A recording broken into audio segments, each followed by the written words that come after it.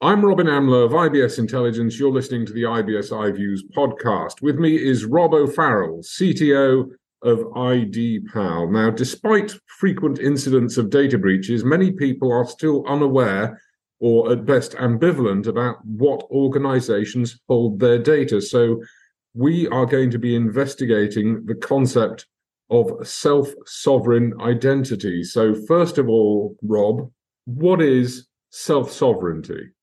The idea behind self-sovereignty is about putting control of your data back in your own hands. So rather than letting central authorities or businesses control what data comes in, how it's held, how long it's held, how it's permissioned, how it's tracked, it's about putting that control back in the hands of the person who actually owns that data to allow each one of us to control who can use our data, when, and for what. Two things I want to say to that. One is we've had data protection up to a point through legislation in a lot of jurisdictions. Obviously, I'm thinking particularly in the UK, but it's prevalent around the world. So what more needs to be done? Because something obviously does, because the second point is, boy, has that ship ever sailed. Well, this is it. So if you look at the likes of GDPR, UK GDPR, and the various data protection standards around the world, what they have put in principle is what self-sovereign identity is trying to do in technology. So this idea that GDPR and other data protection standards espouse that you as an individual should be able to give or withdraw consent for the use of your data, that obviously there's other reasons for accessing data, but self-sovereign identity tries to actually put in place a technological infrastructure where there's an actual connection there. It's not just reliant on what people say they do. It's not reliant on your memory. I couldn't tell you how many companies have my identity data. I do it for bank accounts, for large purchases, for all sorts of things. It's not possible to track. Self-sovereign identity makes it easier to control and track who has that data. And I suppose one level easier to monetize because there is value in my identity online. 100% true. I can't tell you how often now when we are speaking with companies that are looking for identity verification or onboarding processes in the broader sense, it's unbelievable how often it comes up that people say, okay, but how many people do you have pre-verified? Because the difference that makes, take for example, gift cards. In a lot of the world now, gift cards, you have to go through identity verification before you can use them because of money laundering. Now, imagine you're at the till in the store and suddenly you now find out you need your passport or your driving license and a liveness test and a facial test. And you just don't have the time in that high pressure situation.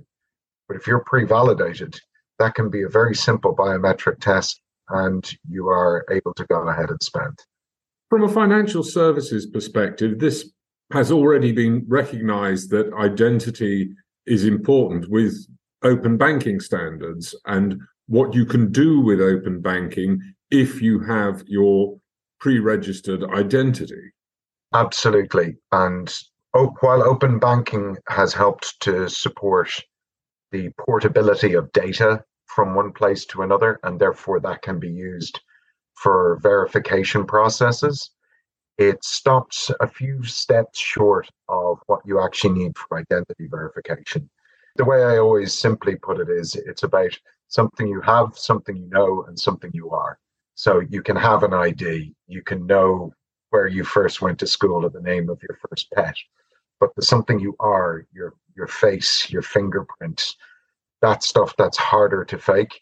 Open banking can't support that kind of data transfer. So self-sovereign identity is taking that to the next level and bringing the portability to all industries, not just those associated with banking.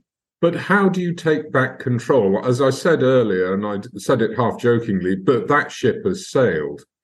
People don't realize just how much of their personal information is now online and is available to anybody who wants to spend a few seconds, not even a few minutes, a few seconds finding it.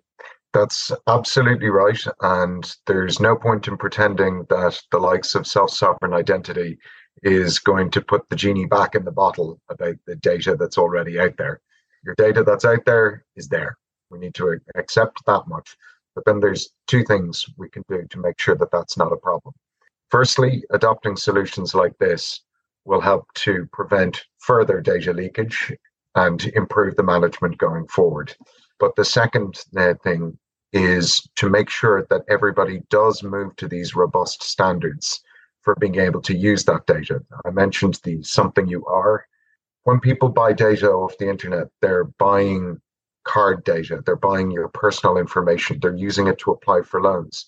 But that all depends on having accurate data, not on proving that you are the true owner of that data. So it's having that true owner of the data part, the something you are, that's absolutely necessary to make sure that the data that's already out there doesn't come back to harm you. And for that, we actually need all industries to start adopting that safety measure, that little bit of friction to protect all of us.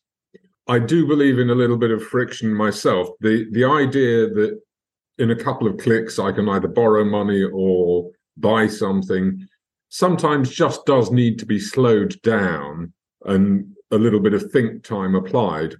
But can a self-sovereign identity truly work in a digital world? And what happens if I grant somebody access to my identity?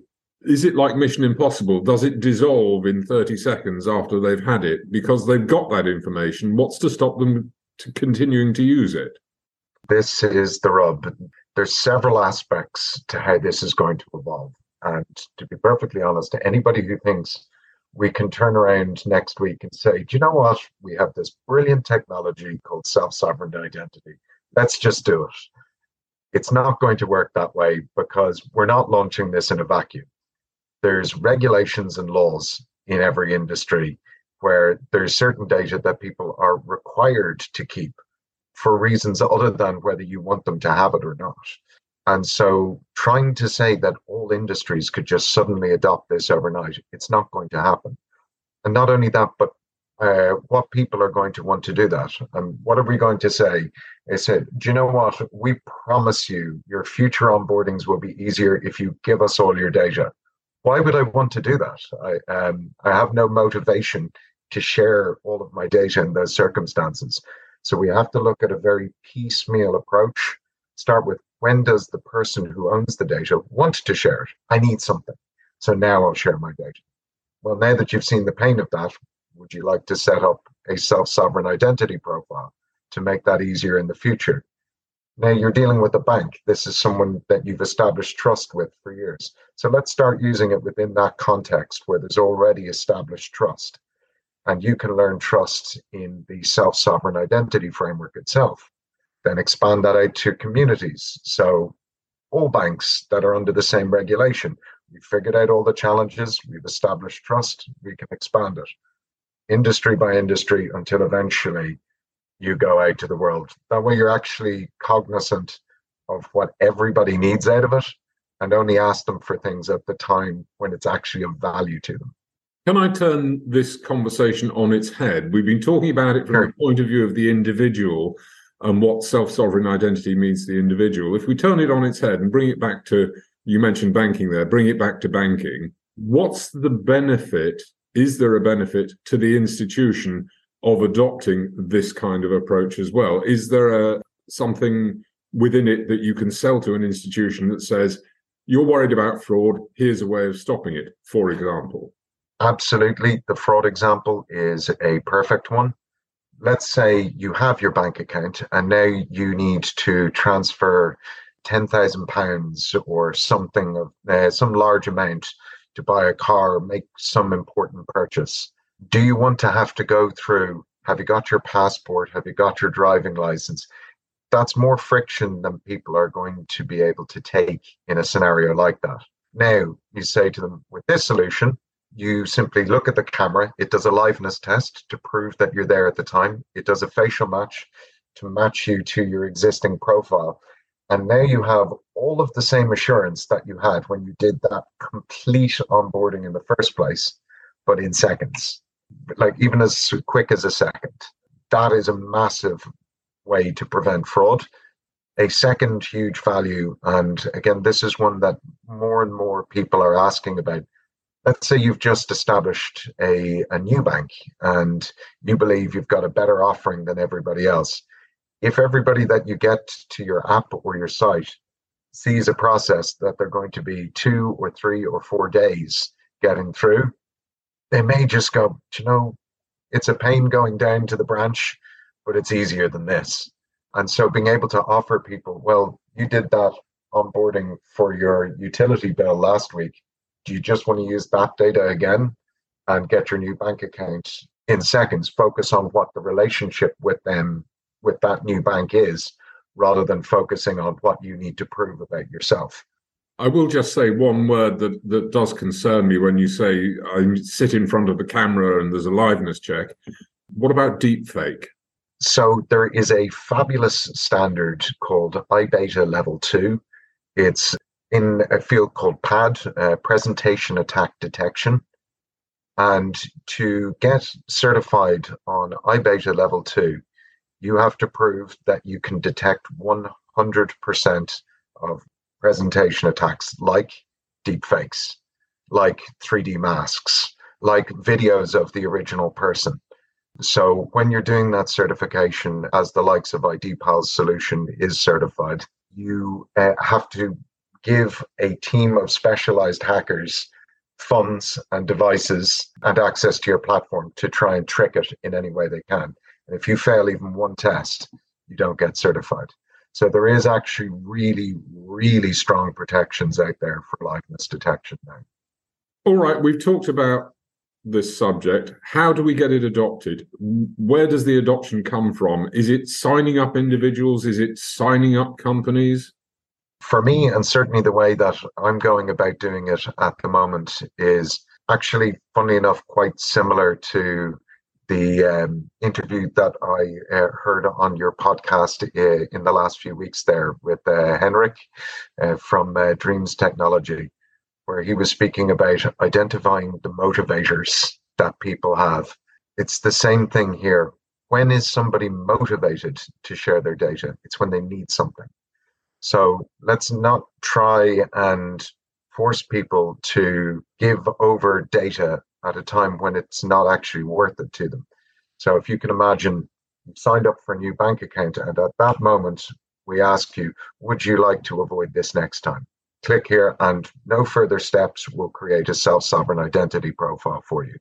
Then you start to introduce scenarios in which they can use that in trusted environments. And again, just bearing in mind people's motivations, do it where there's already trust. Don't just make people go, oh, the technology is brilliant. Believe us. Give us all your data. Let us give it to everybody else so you can trust us. That's just not going to work. It's not worked with any technology in the past. So let's learn from that and take people on a journey. Thank you very much, Rob O'Farrell, Chief Technology Officer of IDPAL.